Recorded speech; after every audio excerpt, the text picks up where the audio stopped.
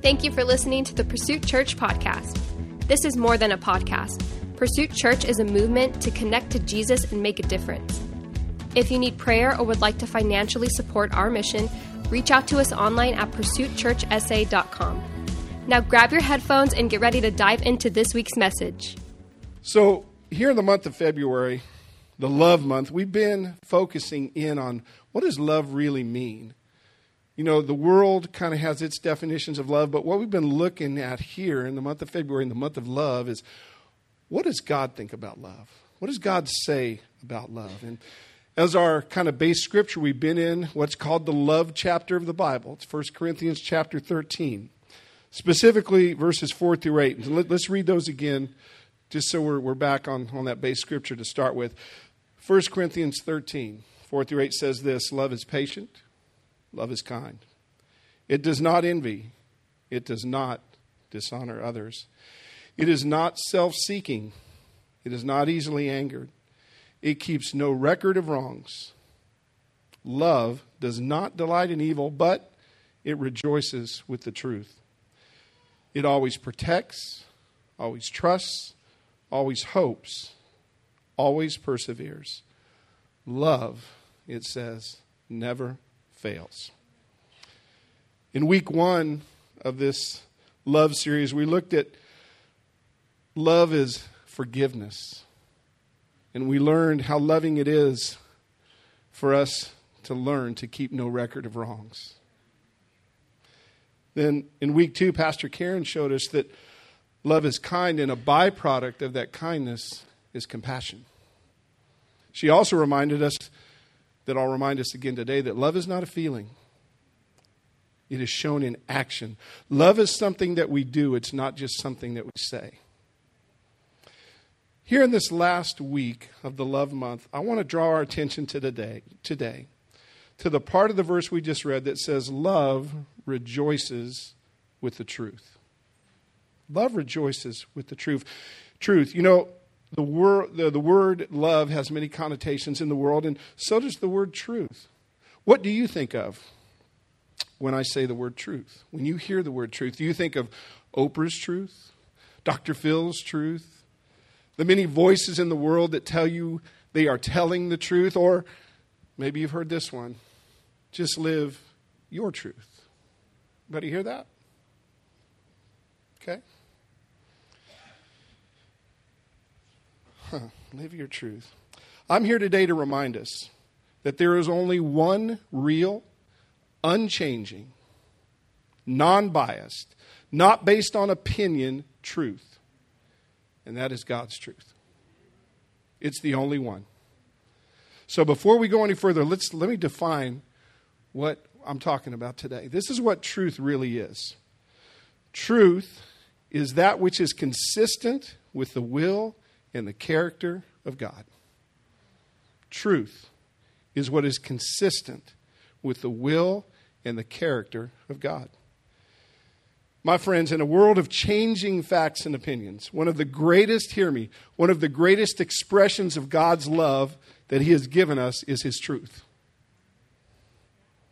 Because God's truth is something that's not going to change. It's not subject to the whims of opinion. It's something that we can count on. Do you see why that is such a great gift? That's why it says true love rejoices in the truth. Real love rejoices in the truth. God's truth is not just a set of facts that are subject to someone's opinion. You know, when Jesus was on the earth, He had a lot to say about truth. In John 8:32, Jesus said, "The truth will set us free." In other words, what He's saying is real freedom will be found when we believe and we live out what is consistent with God's will and His character. That's where freedom comes from, the truth. And then Jesus said this in John 14:6. I am the way. What's the next part? The truth and the life. Do you notice how truth is the bridge between the way to live and the life Jesus wants to give us? What's right in the middle? The truth. Remember, Jesus never said anything without intentionality. Jesus put the truth right in the middle of that statement, didn't He? You see, Jesus brought truth and he lived truth. Jesus also brought love and he lived love. He consistently modeled the character of his Father in everything that he did. And so let me show you the base scripture we're going to be in today. It's found in John chapter 1, verses 14. And this is what it said. It says, "And the Word became flesh and dwelt among us, and we have seen his glory. Glory as the only Son from the Father, full of" what? Grace and truth. Grace and truth. It says this scripture tells us that Jesus came here with both grace and truth. And one way to describe grace is the undeserved love, part of God's agape love. Pastor Petey taught us about that last week. But grace is a form of undeserved love that we receive from God. John 3:16 reminds us that God so what? Loved the world that he sent his Son because he loves us, not because we did anything to deserve it. Jesus brought both God's love and his truth with him. The two go together. The two of those go together. You see, when we find God's truth, you're also going to see his love. I want to spend the next few minutes relating a couple examples from the life of Jesus about situations that he ran into and handled with both grace, love, and truth. And I want to look at how he handled it, and then how can we handle it, right? What do we learn from that? And then what do we learn about how to bring the truth with love, right? Turn with me to this first one. It's found in Matthew chapter 23, verses 25 and 26. And this is what it says. "What sorrow awaits you teachers of religious law, you Pharisees, hypocrites! For you are so careful to clean the outside of the cup and the dish, but inside you are filthy, full of greed and self-indulgence, you blind Pharisee. First wash the inside of the cup and the dish, and then the outside will become clean too." Okay, Pastor, well, I think I might be able to see the truth there, but where's the love? I mean, you starting with that one? Yeah, we're going to start with that one. Let me tell you why. I want to show you where the love is in that. You see, Jesus loved the Pharisees enough to not let them keep living in their false thinking. He loved them enough to not let them keep thinking in a way that was, what was the very first thing Jesus said? The sorrow that he knew it was going to bring them. He loved them enough to do that. One of the greatest acts of love that Jesus shows you and I is when he corrects our inaccurate views of him and of God, and he helps us confront the lies and the wrong thinking that our enemy brings. You see, in the book of Hebrews, it actually says that God confronts and corrects those that he loves. Hear me now. God corrects us because he loves us. He's not the God sitting on a throne waiting for you to screw up. He's the God waiting to show you how much he loves you, so that when he sees you getting off course, he sends the Holy Spirit. By the way, Jesus said the Holy Spirit is the Spirit of truth, by the way, in John chapter 14. We're going to look that up. The Holy Spirit testifies of truth. That's one of his functions. And so, when God loves you, he corrects you and me. You see, here's the thing. If you ever want to be truly free, you must see God. We must see God as he really is. Not as we want him to be, or not as we think he should be.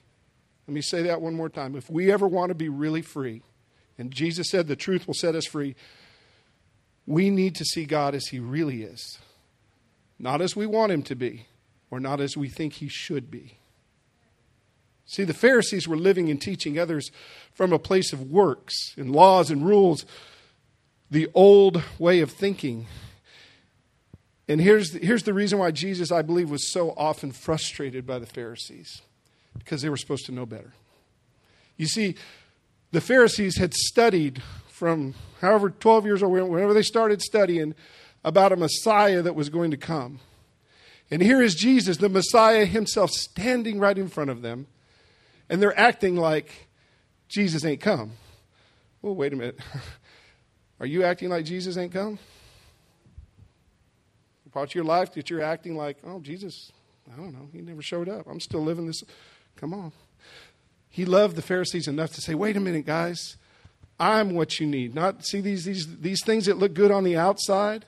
They're not going to do you any good because I've come to give you real life. I've come to give you real truth. Wow. Come on. You know, there's a word used to describe a belief that we think is true. It seems to be true, but it really isn't. And that word is deception or being deceived. See, that's the problem with being deceived is you don't know you're being deceived. Right? You actually think what you're thinking is right. And that's what was going on with the Pharisees. They were like, what are you talking about, man? We're living all the laws. We're looking good on the outside. We're showing everybody what to do, how to live, based on these 613-ish laws, right? And they thought that was good. They thought that was the way. They thought, again, they were deceived. They thought that's what they should be doing. Let me tell you my story of wrong thinking and deception. You know, I gave my life to Jesus when I was 18 years old. And before that, I kind of knew about Jesus, but didn't really know him. Right? I grew up in a certain religious environment that was, just go to church Sundays, do your thing, go home. But so I knew about Jesus, but I didn't really know him. I remember when I was 18, I was seeking God. I was seeking what is the truth? And so one night in my room, I remember it well, I was praying and calling out to God. God, just tell me what's right. I mean, Jesus, show me who you are. And on that night, I actually had just a wonderful supernatural experience. I received Jesus as my Lord and Savior on that night. I actually changed, from just knowing about him to actually beginning to know him. And that sounds good, right? And it was good. It was good. Now, here comes the deception and the wrong thinking, though. Shortly after that, then I started going to church. Different church, and it seemed like what I was hearing consistently in that church was it's more about what I have to do to get God than what God had already done for me. And so, see, the deception began to come in. Because you see, this is why you got to know the Word. This is why we have to know God's Word, because before that, I hadn't picked up a Bible in probably 2 or 3 times in my entire life. I didn't know what was in God's Word. I didn't.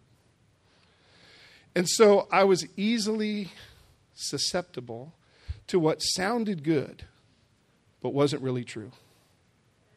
What sounded good, but wasn't really true.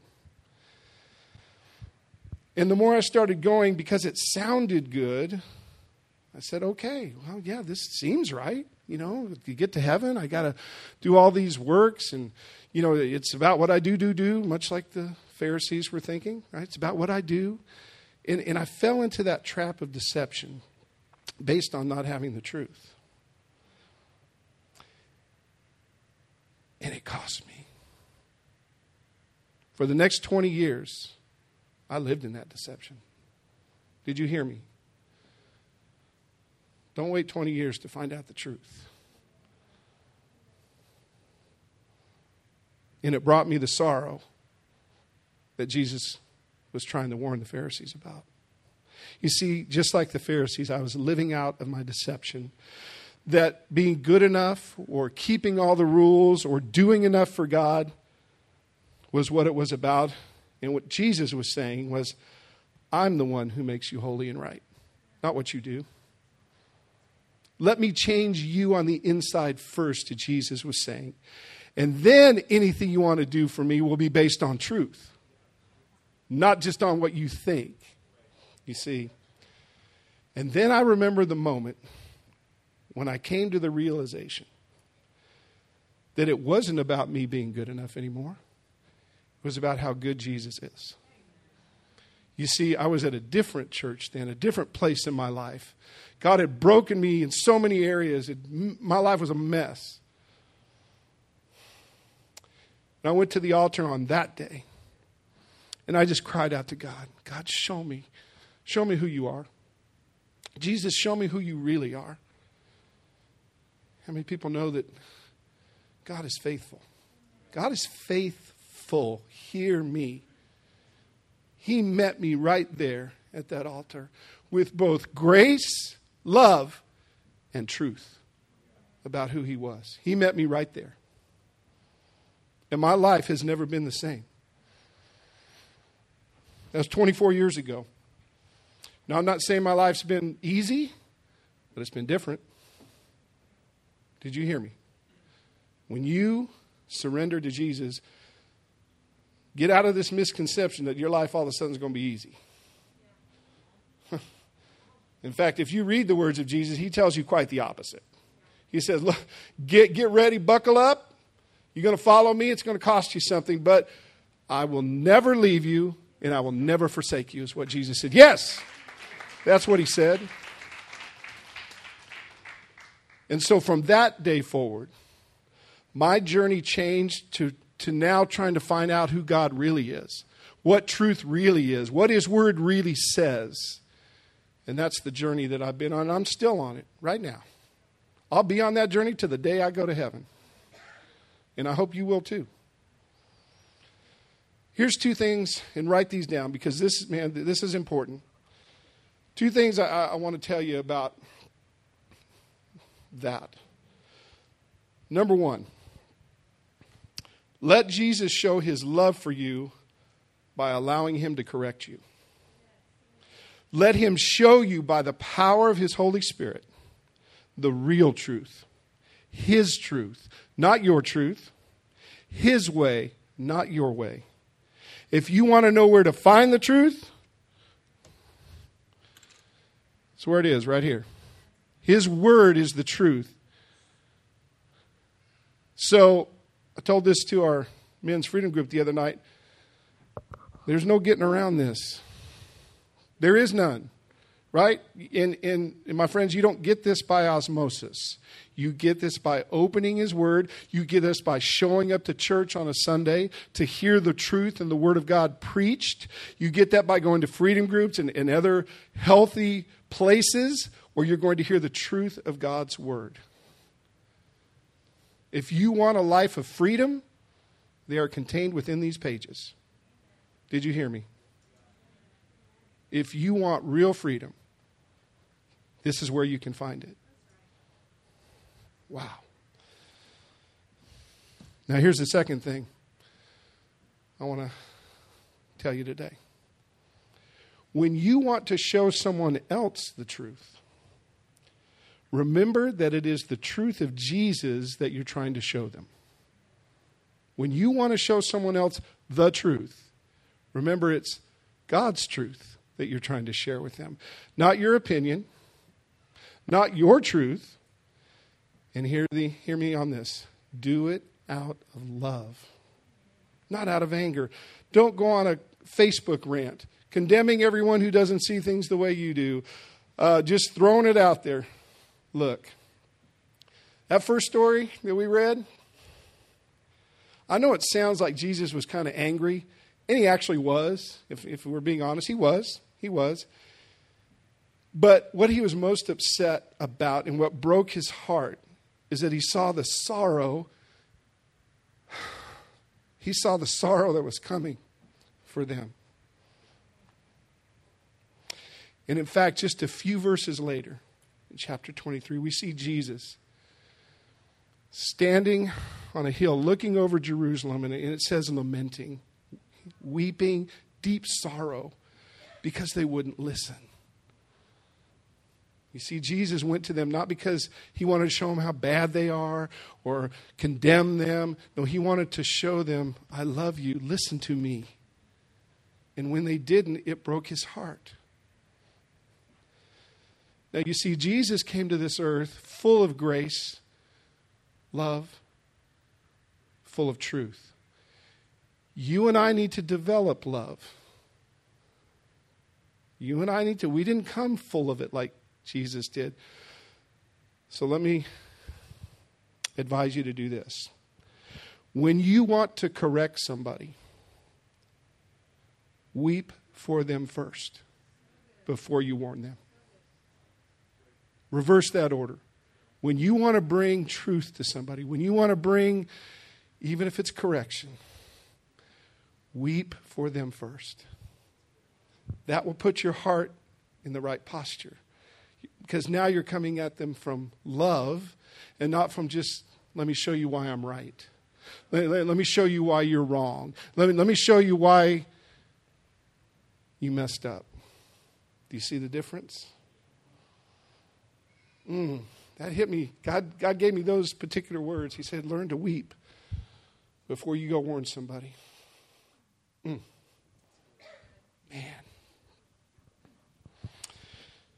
Now, I want to take you to another story because although love and truth can look like correction, love and truth can also look like care and hope. It's a story found in John chapter 8. And it's about a woman who had been caught in adultery. Maybe you've heard the story before. Jesus was teaching at the temple, and here's our friends, the Pharisees again, show up. And what do? They bring a woman who's been caught in the act of adultery. And they bring him before Jesus. And they say, Jesus, this woman has been caught in the act of adultery. What are we supposed to do? You see, the law at that time said any woman found committing adultery was supposed to be stoned to death. It was a capital offense, so to speak. And when they came to Jesus, he didn't say anything at first. He just started, kneeling down, and he was writing something in the dirt. And he was doing that for a minute, a couple minutes, whatever it is. And I guess the Pharisees were starting to get a little agitated, like, hey, we asked you a question. What are we supposed to do with this woman? Well, Jesus stands up after a few minutes, looks around, and says, okay, I'll tell you what we're going to do. The one of you that is without any sin, y'all go and pick up that first stone. Start, fire away. He didn't say anything else, went right back down. Drawn in the dirt. Again, it never says what Jesus actually wrote in the dirt, either the first time or this time. But that second time, I've heard it said that, and it may be, Jesus was actually writing down the sins of everyone that was standing there. Let's see. John, committed adultery last week, and Sally cheated on this, and whatever. Just envision now. Jesus writing all these things, and one by one, something happened. Because if you go to John chapter 8, verses 10 and 11, this is how it's recorded after Jesus stood up the second time. And it says, Jesus stood up and said to her, woman, where are they? Has no one condemned you? She said, no one, Lord. And Jesus said, neither do I condemn you. Go, and from now on, sin no more. What was the message Jesus was sending her right then and there? I believe the core message here is one of care and hope.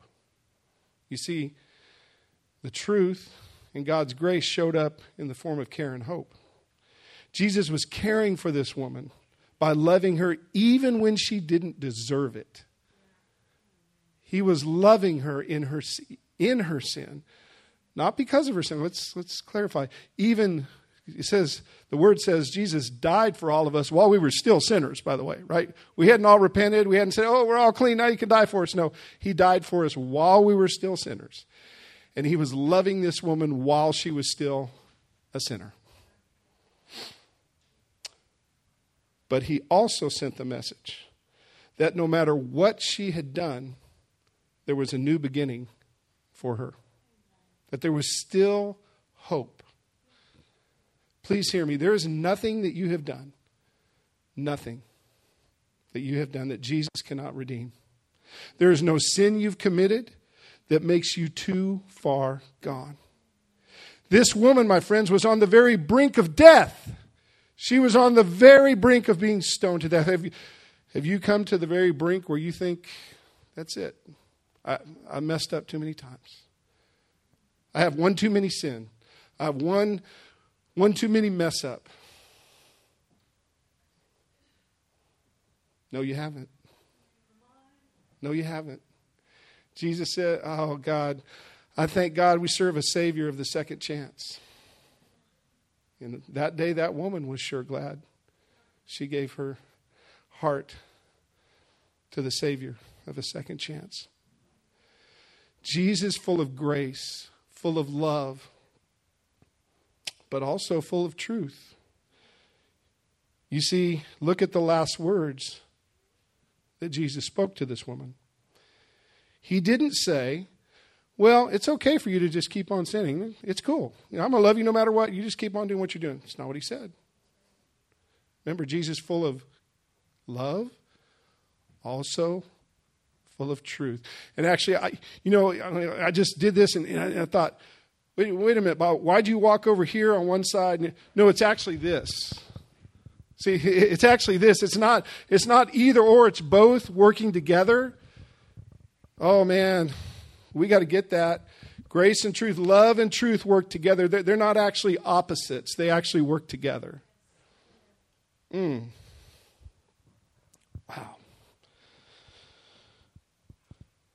Just like the Pharisees, he was sharing with her that the sorrow that would come, she was sharing with her that there would be sorrow that would come if she didn't learn to live out of the forgiveness that she just experienced. He said that because he loved her. He brought her truth because he loved her. Yes, he gave her grace. He gave her love. But he also brought truth. Remember the truth of that. Remember the love in that. Jesus did not condemn that woman, and he will not condemn you. When you come to him with a heart of repentance and a desire to live for him. Remember that for yourself, but also share that with others who need the love and care that Jesus brings. Jojo, you can come. My brothers and sisters, Jesus is not a secret. He is meant to be shared. Jesus is not a secret we keep to ourselves. Like, oh, it's just me and Jesus. Oh, we're good. No, we are meant to share him. Share his care, his hope, his grace, his truth, his love. Well, Pastor, how do we do that? How do we do that? Do you have to be, have the gift of evangelism, be able to stand up like Billy Graham did or on a street corner? No. It's really very simple. Just tell others what Jesus has done for you. That's it. Yeah, come on. Just tell others what he has done. How you once were lost. And he found you. How you wanted to give up. How you thought you were too far gone. How maybe you deserved one thing and Jesus gave you something else. Man, just tell somebody that.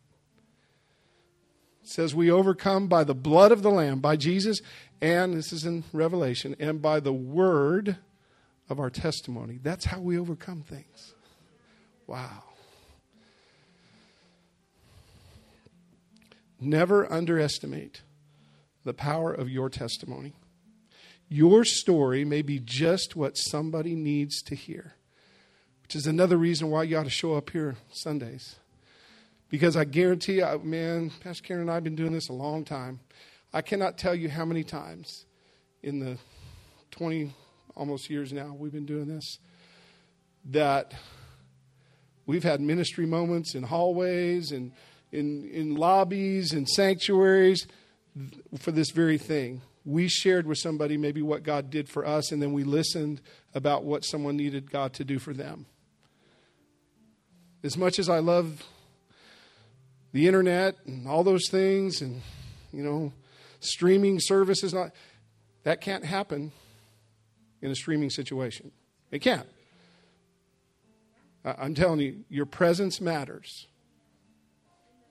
I know people get sick, don't get me wrong. I'm for, invalids and, people that can't come to church. Okay, I mean, I want to have a way to get the gospel to them. But don't ever underestimate the power of your presence. As we close our time together, in your own life, let me remind you, let Jesus correct you with his truth when you need it, because he loves you.